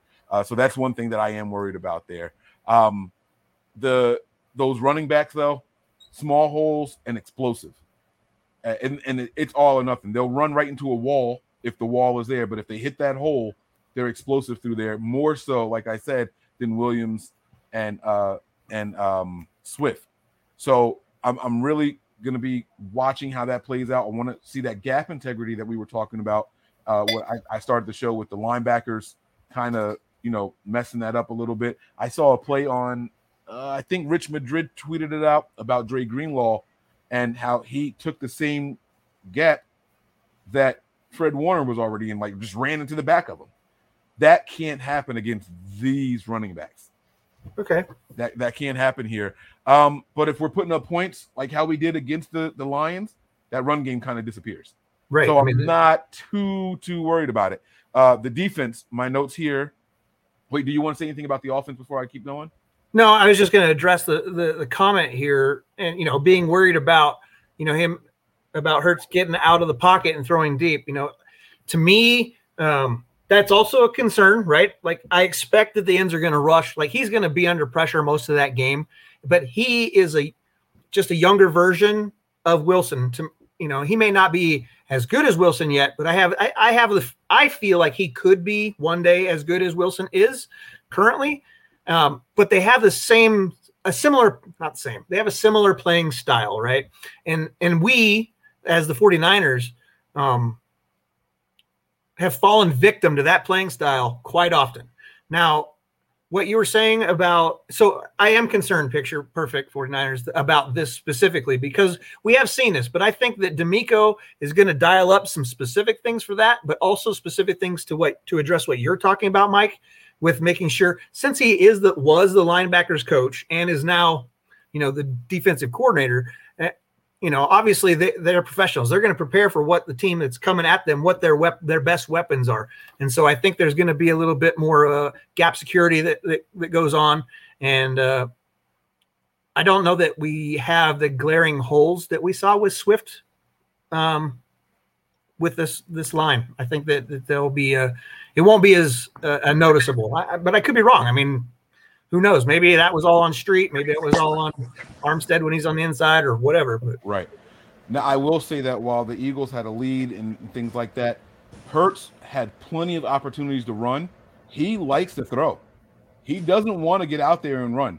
He wants to stay behind the line of scrimmage. I saw him pointing out traffic and stuff like that and trying to find somewhere to throw the ball. The Eagles, they have a lot of new players, new faces, especially at the wide receiver position. They have to work on that, the comeback stuff and the scramble ability and shit like that. You know what I'm saying? He did run a couple of times, on some third downs and things like that, but he heads straight towards the sideline. He doesn't want to run up the middle and take a big hit or anything like that. So I do think that's something that we'll be able to control. He's not the scrambler that people – he's not that type of guy. He's a pass first type of quarterback. So I didn't put any of that in my notes, but yeah, so I like that about him in particular. My defensive notes are as follows: susceptible in the middle of the field. Linebackers are very slow to react. This could hamper our misdirection if they don't move off their spots like we want them to, pre-snap and stuff like that. They force us to play in smaller windows. Loves to hit guys out of bounds. They drew a couple of penalties in that game, the Eagles. People were already out of bounds, and they still give them a shove. Here's a 15-yard penalty. Or they still give them a hit in the back. I saw a penalty or two of that happening And then I saw it happen 3 or 4 more times, but it was so close that the refs didn't throw flags on it. But the players on the opposing team were like, hey, where's the flag? Where's the flag? So we got to watch out for that. It's a possibility and a risk factor there, especially with guys like Debo, who's going to, once he gets to the sideline, he pulls up. But then if he gets hit while he's pulling up, that's some compaction, right? That we don't really want that. So that's something that we have to be cognizant of. Constantly pushing the line of what's fair and what's not when on boundary tackles. Corners play off a lot, and I don't mean often. I mean by distance. So if the corners aren't at the line of scrimmage, they're back 5, 6, 7 yards. So that could help us with some of the spacing. But again, those linebackers don't move around as much as you would like them to. You don't think that they changed that game plan up though? It's possible. Again, I just did this based off of because it was a new coach. Right. I don't know where to go watch other film of their defensive coordinator and their offense. You know what I'm saying? So I just watched this one game a couple of times. So you know what I'm saying? And I said on here with them playing with that kind of space, they're not trying to bait anyone. It seems to be by design. Now that could have been the game plan for, the Falcons there. One thing I forgot to say about their offense and how their wide receivers play, the way that their receivers play, the boundary really does become another defender here. Not in the general sense either. He's not throwing anything to the outside. Everything that he throws is on the inside. So even when the people were turning to him, like to catch the passes, it wasn't like they were turning to him outside towards the boundary. They were all turning all the way around or turning to the inside. So that boundary is going to count as a huge defender for us in this game. My other defensive notes, not to keep jumping around. Sorry about that. That was it for the defense. So susceptible in the middle of the field and linebackers are slow to react. Brian, you know that Kyle likes to manipulate defenses, make linebackers think it's one thing and it's something else, or move them off of their spot. If these linebackers are just naturally slow and they're not moving, how do you think that can affect our passing game? If you're saying the Eagles linebackers are slow, like in their processing ability or physicality? They physically don't, like, they'll snap the ball and those guys are still flat-footed. Like, you watch Fred Warner after the snap of a ball and he's moving in a certain direction but not committing to it, but his feet are kind of toggling so that way when he's ready to change direction, right, he can do it quickly. These guys weren't doing that. They were very flat-footed and just waiting to see and then going. Where we know that Kyle likes to get guys to move to one side based off of pre-snap reads, and he uses all the motion for that. These guys they didn't care. Right. So how do you think that affects the game, whether it be run game or pass game? No, I think in the passing game, I think that's beneficial if that's, factual, if that's how they're actually, if that wasn't how they were geared to play Atlanta, and that's how, if that's just truly how they are as athletes, then that's going to be beneficial to us because, Kittle's going to blow them up if that's the case. Debo across the middle, blow them up. Ayuk, blow them up, or speed by them, however you want to look at it.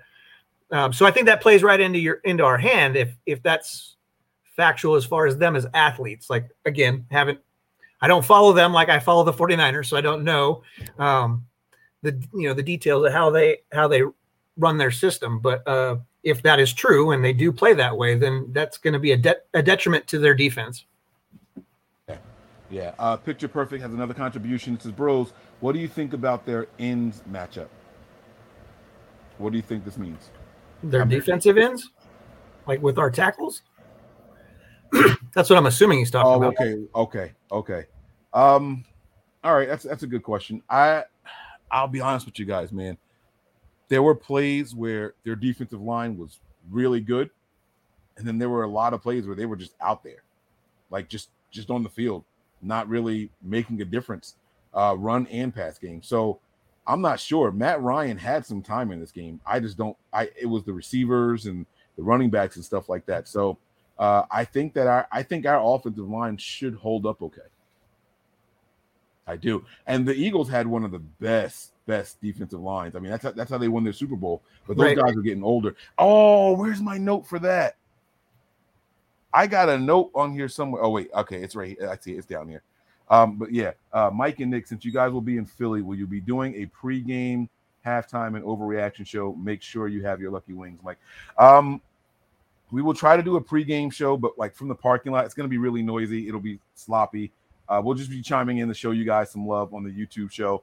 We'll try to do some stuff. Maybe we can go sit in the car and give you guys a solid 15-minute show or something like that. But you guys got to remember that we have to get inside the stadium early. So what we normally do is 30 minutes before kickoff.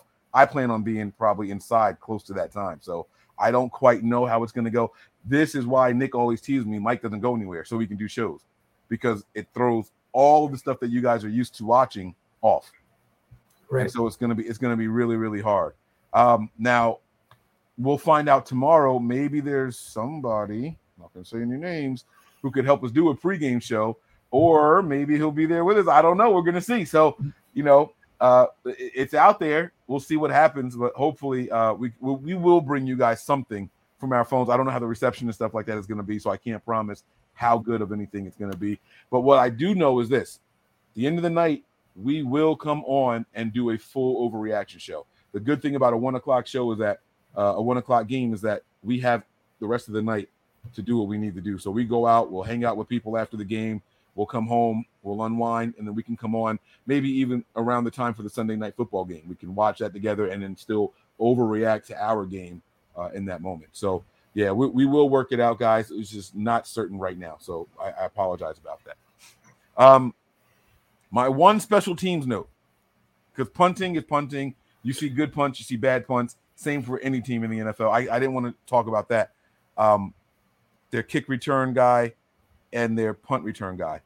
Over anxious return man. We have to be disciplined. That was my note. I saw this guy take a ball that I thought went out of bounds on a kickoff and ran that bitch out, and he's quick. So I didn't even write down a name or a number, but he's over anxious. He's one of those guys that, like, I got to get my hands on this ball and go. So we have to be disciplined, because if we let up thinking that, oh, he's going to fair catch this joint, and our guys aren't gunning down the field the way they're supposed to, we are in trouble. We are in trouble. That was my note for that. How do you think an over anxious? I mean, it could play into our hands also. Hightower talked today. He kind of confused me, but he spoke about, do you want every kickoff to go out of bounds? He said, ideally, you like stuff like that, but sometimes we do ask him to kick it short. He didn't give us a definitive answer, whether we always wanted to go out of bounds. But he did say, and I quote, you would like it to always go out of bounds, but sometimes da-da-da-da-da. You know what I'm saying? So I don't know his preference. I couldn't feel, and I rewound that part over and over trying to figure out what Hightower prefers. I don't know. But with a guy like this, it might be better to just, if you're going to kick it to him, kick it 7-8 yards deep into the end zone. And that way, if he does have what looks like a decent return, we're still stopping him at the 15 or 20, as opposed to out the end zone and getting him at the 25. So, I mean, what would you do in that situation? If you know that you have an over anxious return man. If I'm picking against a returner who, can put his foot in the ground and go, I'm always trying to kick it out of the end zone. Like, why would you give the opposing team the opportunity to blow something up and change the momentum of the game when you can just assuredly put them at the 25? That's true. And like I said, special teams is the one unit that it can be a spark for both sides of the ball. Absolutely. And you don't want that to happen, especially on the road in Philly where their fans are loud and relentless. I'm not trying to get beat up, guys. So let's just go in there and whoop their ass and let me go home in peace, okay? What is that? I've had a cerebral flatulation here. Cerebral flatulation. I like that. When I always do a brain fart, but when they do it's not scrum. When they kick the ball, but it's like it's down the middle of the field, squib basically. Kick. Huh? Squib kick. Squid pick. That's what I couldn't remember the word. So, like, if I'm more concerned about my return man and I have a kicker who can't necessarily get it out of bounds every time, then I'm looking at doing something like that more often than not, probably. Where I put it in a position where somebody's got to field a bouncing ball coming down the field, and then so they have to focus. It's not just dropping in their lap where they're not lining up, with angles, but they actually have to go pursue something that could go anyway because it's an oblong ball. So it's difficult to predict where that thing might end up. Granted, you could end up with, only kicking to the 40-yard line if you do that, though. I mean, so Yeah. there are pros and cons to doing that. But if I had someone who is over anxious, I think if I have a kicker who can't get it out of bounds every time, that would be my other option. I'm not trying to kick it to them, 2 yards inside the end zone or 2 yards outside of the end zone and hope that my guys get down there and tackle them, because we've seen our guys over pursue as gunners, and then they're completely out of the play, basically, so. Yeah, absolutely. That was my note for there. And then I wrote this down here. I have new coach, new quarterback, new wide receivers. I said team looks young and inexperienced, but offensive line is an average of 29 years old. However, they had a ton of false starts. I don't get it. So they have to me a really old offensive line. They've got 33-year-olds, 31-year-olds, 30-year-olds, and there's a guy that's 26. I forget the other guy, but it averaged out to 29 plus years old, closer to 30, right? They have so many false starts. Again, this is because there's a new coach and new system that they're installing here. This could be something that the Niners could take advantage of. I did not watch it. Was Landon their starting center? Because that's a rookie. I didn't know. I didn't see the game to say if it was him or not. Let me see. Let me see if I can pull that up really quick. Because if he was the starting lineup or the starting center, then that could attribute to that as well. Let's see here. Here we go. This is skill positions. Where are the linemen? All right, that's Fletcher Cox. That's defensive lineman. Josh Sweat, Brandon Graham. Where are the offensive linemen here? I mean, I guess it's not important. I was just curious if he was or not. This is so they don't list the offensive linemen at all. What site is this? Fletcher Cox, Javon Hargrave, Hassan Ridgeway, T.Y. McGill, Josh Sweat, Brandon Graham, Ryan Kerrigan, Derek Barnett. I forgot they got Kerrigan. Oh, shit. See, and again, I watched this game. I didn't look for individual players. I looked for Eli says he was inactive. Oh, okay. There you go. I'm glad somebody has that answer. Yeah, because I didn't know. So I was like, well, that could be part of it. But if Kelsey started, then he's still an older guy. It was Kelsey. But yeah, they should, especially with a team that, I mean, I know they have pieces that aren't the same as they were a couple years ago, but like you said, older offensive line, they shouldn't be having those kind of miss. Yeah, so they had Jordan Milata, Isaac Sumalo, Jason Kelsey, Brandon Brooks, and Lane Johnson. And the analysis they have here on this article says there were only 5 times in 2020 in which the starting 5 offensive linemen played every snap. Honestly, I was surprised there were that many.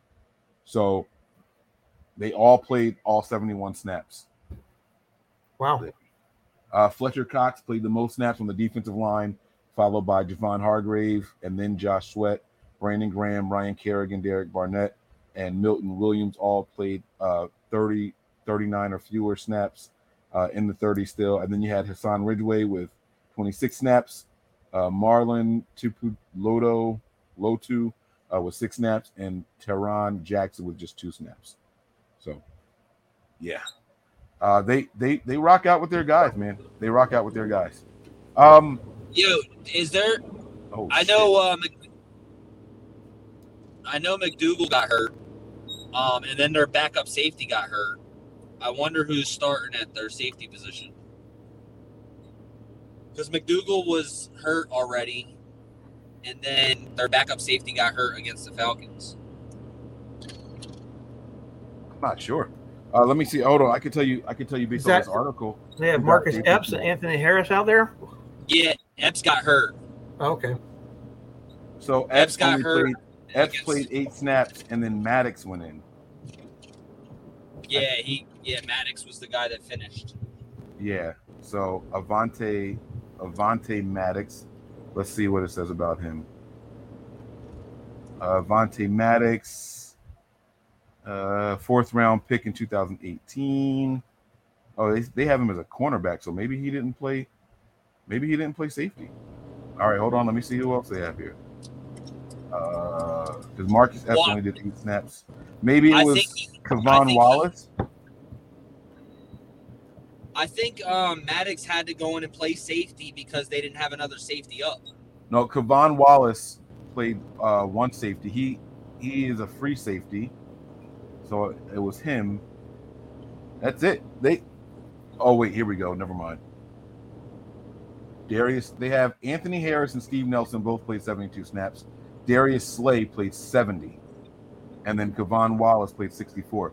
He's got the weird number there. So, and I don't think they're using Darius Slay as a. Well, yeah, Darius Slay's their corner, right? Yeah, he's listed as a corner also. So maybe it was Kevon. Maddox. Maybe they did use Maddox. Yeah. So I think that's who it was. Did they stay in West Virginia in 19? Yes. When they did the back-to-back games? Because I know they did it last year. Again, yeah. Yeah, stayed at the same place, Greenbrier. So, obviously different teams, right, than what they're playing this season.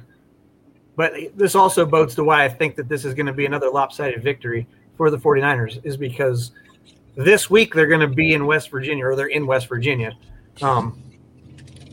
without, families or interruptions, if you will. They can solely focus on football, and I think that that's going to be a benefit to them to be able to just roll into that stadium and tear their ass up. I like it, man. I hope we come in there with a focus, and you know what I hope. I think I know a lot of players read their social medias and they say they don't and they shouldn't, but they do.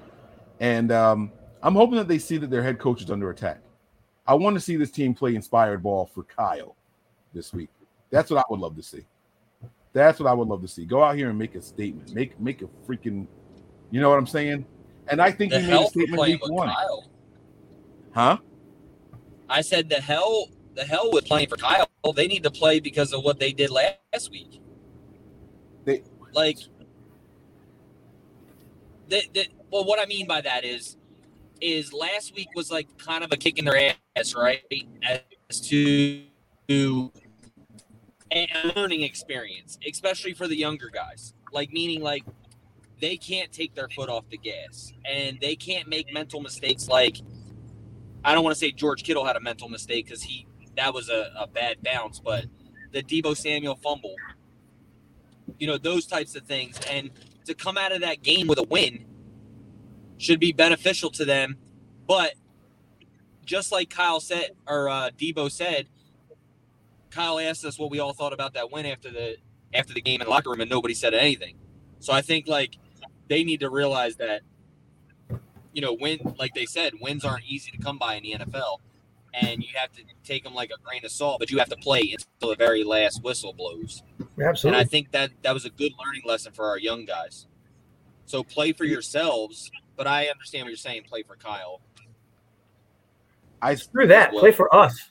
Play for the fans. We missed out last year. Make that Eagles a whole, what is it, Veterans Day, whatever the Eagles Stadium is. Turn that shit into red and play for us. Go out there and show us. I don't care about playing for Kyle. My mom is having a ball in Hawaii right now. How can you not? She's sending us pictures and shit. She's sending us views from the hotel or apartment. I don't know what she's in. The condo or whatever, yeah. Yeah. She's funny. Is she staying in Honolulu? I have no idea. I didn't ask. Bro. The first picture you showed me, I didn't see Diamond Head in the back, so I assume it's on the other side of the island. But look at you. Whatever. I don't know what none of that means. The volcano, man. An extinct volcano. So listen, guys, I don't know how many other shows we're going to get a chance to do. I know Saturday we're all going to be out and congregating with other faithful. Friday we don't usually do shows, and tomorrow is Thursday. I don't know if we're doing back-to-back nights or not, but I do want to ask you guys for some predictions here. And we'll get out of here. You guys can give me score. Well, I already told you. I think it's going to be a lopsided victory. So, if you want to go 35-17 at a minimum. Wow. You guys are back at it again. Not me. I'm going 35-28. Oh, you think it's going to be a closer game? Yeah, I think it's going to be a closer game.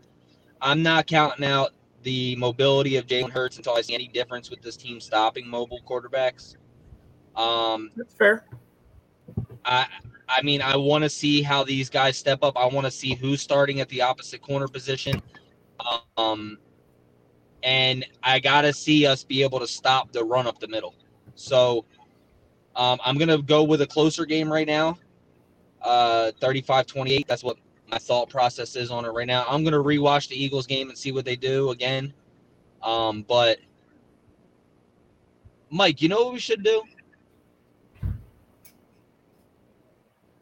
Oh, no, we can't do that. We won't have time. Never mind. But I'll talk to you later about that. Had me all intrigued. I'm like, uh-oh. What should we do? Yeah. So here was my prediction here. I have it written down here. I said, overall, we should route them and their defense. Should expect a few random explosive plays from their offense. Tip passes will be intercepted. Talking about tip passes by us. Okay. Will be intercepted by their defense. Spacing is so much that balls in the air by us, they will come down with. My final prediction is going to be 27-21. Yeah, so you got a close game too. Yeah. Yep. Also, if anybody is going to the game in Philly, all the Jersey and Philly chapters are asking you if you're coming and going to the game to wear your red jersey. Don't wear the white aways because the Eagles have white jerseys as well. So they want to be able to be known that the red is in the stadium. So dominate with red, wear the red jerseys if you're coming to the game. T-shirts, wear red to rep your team. Yeah. Red, whatever it is. Jersey, T-shirt, whatever. So I can't wait to see all y'all, man. Mike, it's been a long time since I've even seen you. I know. And we live 20 minutes away from each other. Right. Mm-hmm. Yeah, we live 20 minutes, and it's like all the COVID stuff and all that. See, if I lived 20 minutes away, I'd be playing spades with Mike every Saturday night. Let's go. You don't want that work. You don't want that. I swear to God, I hope you can go. I can't wait. This is gonna be my first outing since COVID. Like everything I do is like in a hotel room, spaced out. The casinos where you're by yourself still, you're not out with people in mass. This is my very, very first one. So how does Slay gonna blanket someone else is a very good DB? That line is mean, and y'all know zero about the offensive scheme trap game. Okay. I like the confidence here. I like the confidence. I don't agree with it at all, but we'll see. We will see. Nikki, just make sure you come back after the game. Right. We route you, Nikki, because we're Niners fans, not Eagles fans. You can go back to your own channel. No, stay. Like, comment. Make a contribution. And everybody's saying they're leaving to go watch the Cone Show. You can go stay at the Cone Zone because we don't need you back. God. But yeah, so I mean that's what we got for you guys. Actually, I do like tonight's show, the 49ers After Dark with Jesse. I do like that show. I like Jesse's opinions. But Nikki, make sure you come back after the game. Come back Sunday night, Overreaction Show. I knew the faithful were in trouble when Nick said after it was a couple shows ago where he was like, we need more beat writers like Grant Cohn. And like if I had the soundboard for the record scratch, like I would have played that sound. He was like, we need more beat writers like Grant Cohn. And I was like, what the hell? Is he serious? Do it again.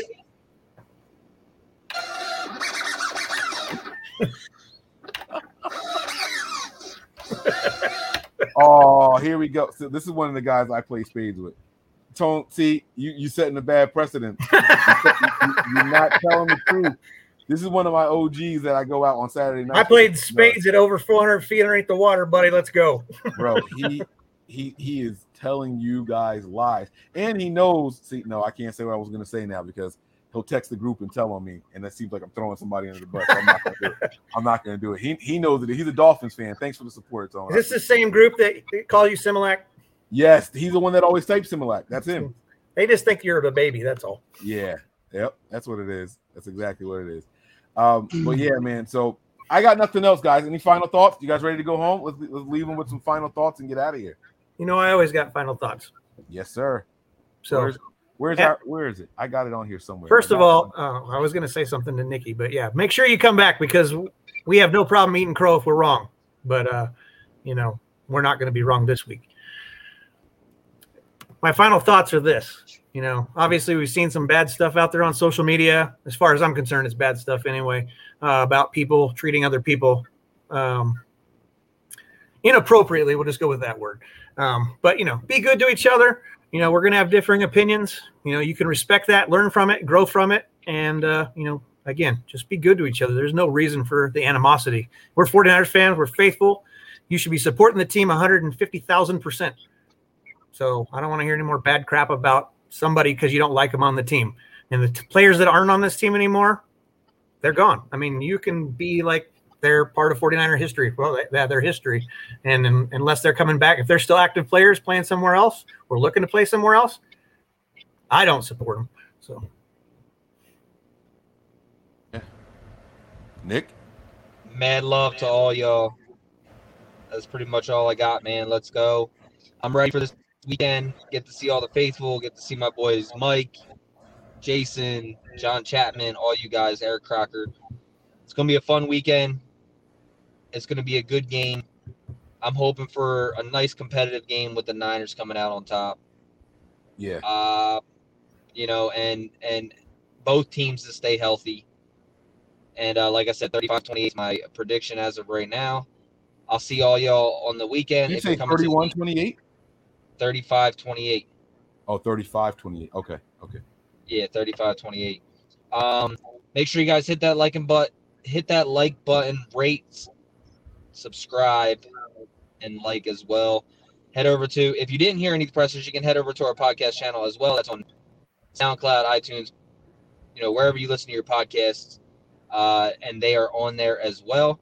And if you don't want to watch the video, you can also get this in audio also. So 35-28, and above all else, stay faithful. See y'all this weekend. Absolutely. For the people that I'm going to see this weekend, guys, I am not a handshaker during a pandemic. I will give you guys an elbow or a fist bump. And if you're offended that I use hand sanitizer right after, sorry, it's going to happen. I got a family. I got a job. I got people I hang out with afterwards. So, you know, you got to do what's best. But I encourage everybody to be safe. Number one, be smart about everything that you guys do in large groups. I won't lie to you guys. I am nervous about this. This is like I said, this is my first time going out in mass since this whole thing started. So I am nervous. So, you know, my buddy who was supposed to be coming, one of the guys that dropped out, his brother died from COVID last year. He's vaccinated. He just tested positive. He's missed work all week. That's why he's not coming. It's just a lot of stuff that, you know, is going on. So people, please be safe. Just, you know, be smart, be safe, be smart. And like Brian was saying, be kind. Okay. We will see you guys soon. I can't wait to break it down for you guys. Yeah, that's it. And Breezy will be there. And remember, spread love and use hand sanitizer. There you go. Spread love like you spread hand sanitizer. Spread all love. Over the place. Spread love, not war, guys. All right, that's going to do it for us. You guys ready to go home? Let's go. Prepare for glory. Anticipate pain. But always remain faithful. We have Mahalo guys. And aloha. Peace. We all gas, no brakes, pumped up, no fakes. We spinning, we winning, we high stakes. We never miss, we all makes. Look at us dudes trying to prove, bringing you news with nothing to lose. Mike, Nick, Tony, Wayne, Method Man, we bring the pain. Hey, see, I'ma confess it. We under the pressure.